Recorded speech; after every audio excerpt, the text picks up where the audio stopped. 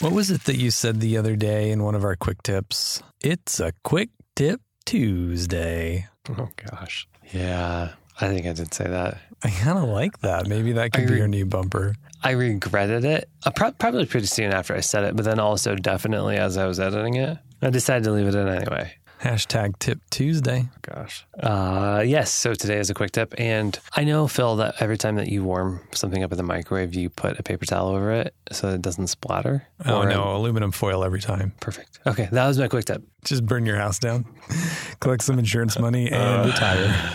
Yep. That's a brilliant life plan. Everybody should tip us 10% of that insurance payout, apart from the obvious aluminum foil that you use to cover your whatever it is that you're reheating. You know, sometimes I forget or sometimes I don't feel like it and things splatter, Phil. We've talked about how to keep your butter from splattering, right? Oh, that's a good episode. Yeah, we should go back and listen to that one. Yeah, but if somebody hasn't listened to that episode and they just so happen to have a butter accident in the microwave, what do?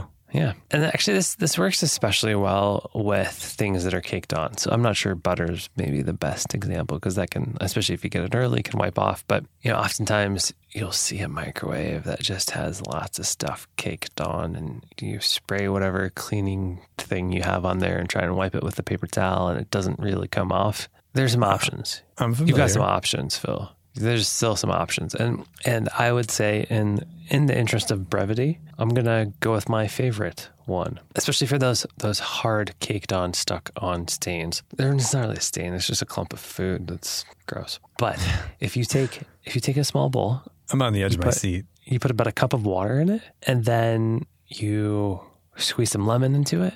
And then you put a couple of tablespoons of some type of vinegar, either white vinegar or apple cider vinegar. You set that in your microwave and you turn your microwave on for a few minutes, 2, 3, 4 minutes, something along those lines. Obviously, you know, it's going to do the thing that microwaves do. It's going to heat that water. It's going to steam. That mixture is going to soften all of the junky stuff you got in the inside of your microwave. And you're going to be able to wipe it off super easily at that point. Interesting. So there's some sort of magic happening with the citric acid and the vinegar and maybe even the moisture. Oh, yeah.